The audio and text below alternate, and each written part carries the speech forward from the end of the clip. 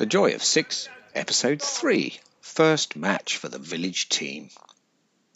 Looking through the glossary of cricketing terms, I learned a couple of new ones today. Apparently a rabbit is a very weak batsman, usually a specialist bowler who gets put into bat late in the running order and is expected to get out cheaply. However, there is a term for a worse batsman, a ferret, because they go in after the rabbit. As things stand, I am a ferret.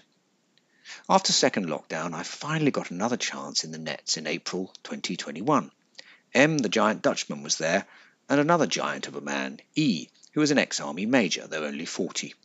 The main incidents at this session were that E practically got his foot smashed up when one of M's fast balls caught him full toss on the foot. I also got a proper bit of batting coaching. My right arm is too stiff apparently, and I need to step towards the ball. This helped a lot. At one point I actually went for a slog, connected, and I actually slogged the ball. Of course it might have been a catch in a real game, but it felt like a significant moment. The other thing I realised was that I cannot possibly play another game until I get new glasses. I made the appointment, and sure enough, I now have, as well as short-sightedness and long-sightedness, astigmatism as well, all of course age-related. But the good news is that under the second lockdown, I started running. The problem I have with my left leg is not straightforward.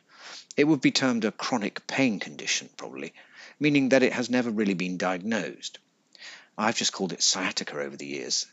Anyway, in recent months, I seem to have made a breakthrough in recovery. Now, there's a bit of a cosy myth about village cricket, that the teams are made of the entire body of reasonably able-bodied people in a village. Now, this may be true in some of the more remote and underpopulated regions, but around here it's a very different story. Our village cricket team isn't even actually attached to a village. It's only a hamlet. The only amenity is a pub, but there are lots and lots of people who want to play for this team. They come from villages all around the area. It's just a very popular village cricket team.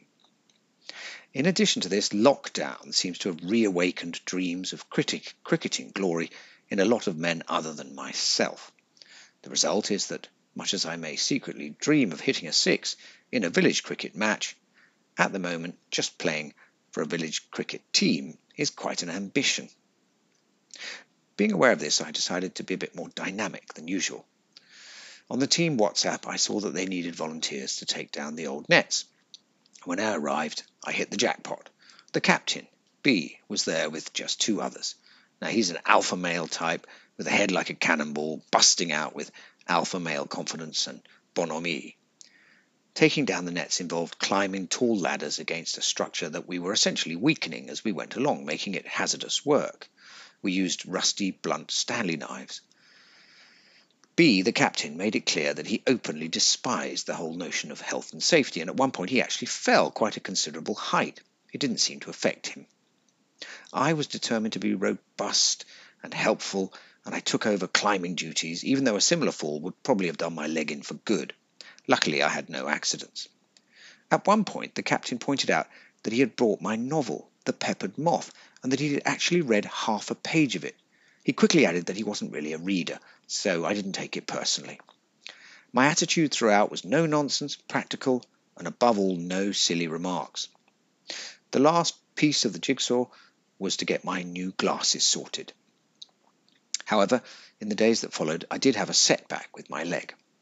I overdid the running, and I was back to crawling upstairs on my hands and knees. In the midst of this, I got a WhatsApp with the team list for an upcoming friendly against a neighbouring village. I had been selected. The day of the match, the leg had settled again, and the weather was perfect. Sunny, but not too hot.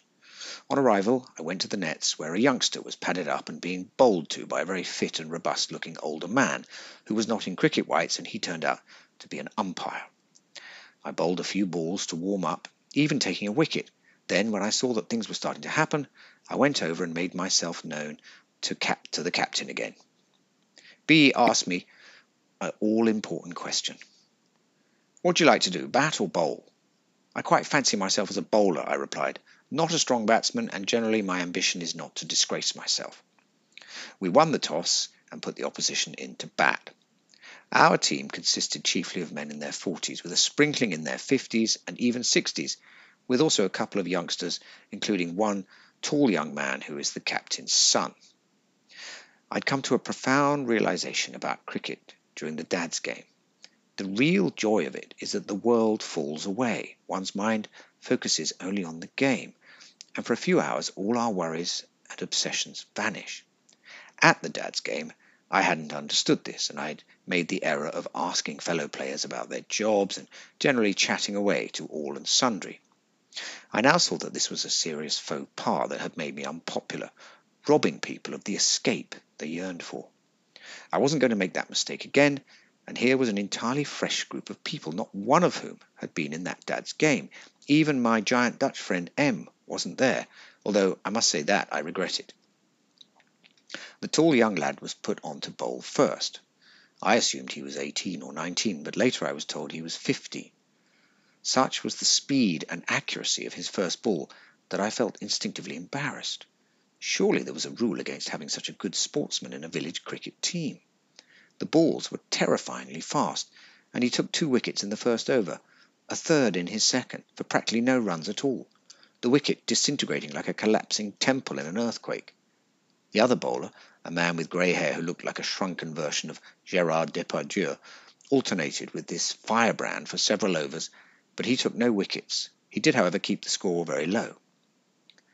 Things settled down and the batsmen started to score a few runs. I was placed in the outfield and found myself sprinting after the ball several times. Each time it was perfectly clear that the ball was going for a 4, but I couldn't exactly saunter after it, and I felt that I had to look as though I was trying to catch up with the thing. I was just starting to feel smug about being able to do all this running when disaster struck. I sprinted enthusiastically after another boundary ball, but as I threw it back to the bowler, I realized I had overdone it, and I had set off my leg pain. When this happens, it causes a chain reaction. The pain doesn't just come and then gradually go. It gets worse and worse until I'm completely debilitated. I can spend weeks, even months, in pain.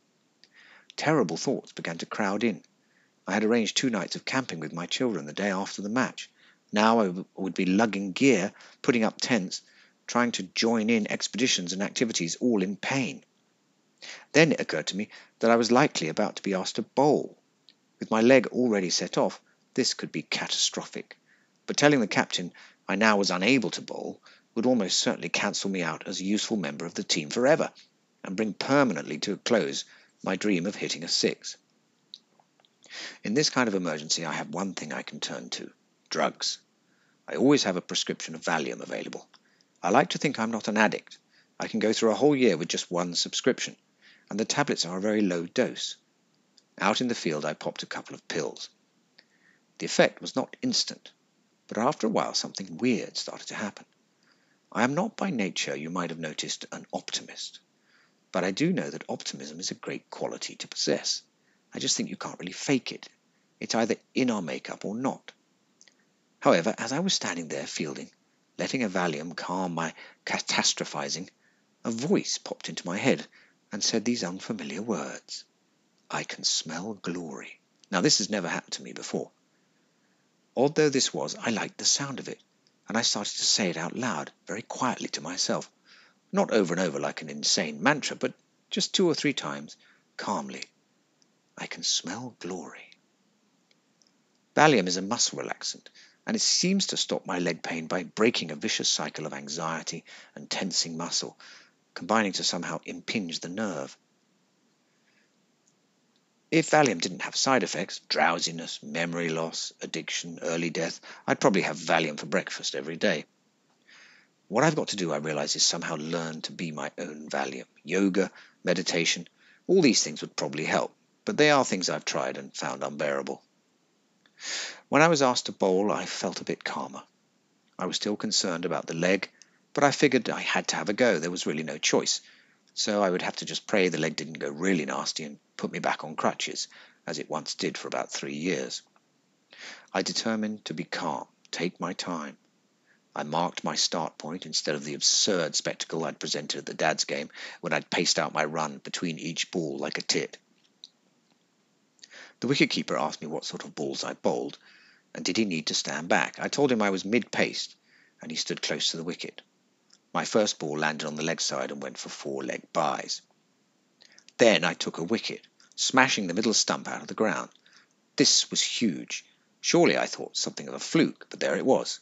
What is more, the whole team were now walking towards me, everyone insistent on a fist bump, with murmurs about the ball being unplayable. Brilliant. I was smelling glory indeed. What is more, from the despair I had felt in the outfield earlier, I was suddenly positively enjoying myself. A wicket! I'd got a wicket in a game. My leg instantly felt better. Massive, positive vibes now having a powerful healing effect. Then I got another wicket. The stump whacked almost flat, and another batsman heading off to the pavilion. This time I tried a little triumphant leap into the air. Then I realized that the fist bumps were all coming again, and what is more, people were looking at me like, this is a handy player. This was respect. Respect, I'm ashamed to say, that I've never enjoyed in any other walk of life. And it didn't end there. In my second over, I bowled an accurate ball that whacked the batsman soundly on the pads, and I got to yell, "How's that?" And he was gone, a batsman who'd been in for a considerable time. Although I got no wickets in my last over, I was practically high, and there was more good news to follow. They scored only 74 runs, which we quickly matched with the loss of only 5 men. It was a resounding victory, and I never had to bat, which meant that no disgrace marred my glorious 3 wickets. If I'm ever to hit a 6, obviously I will need to bat, but I need batting practice and coaching, and for now it's better that I remain at the pavilion during our innings. And the glory did not end there. Not only had I taken 3 scalps, but I had done so with just 3 runs, which meant that I now topped the rankings on the team website as the bowler with the best average.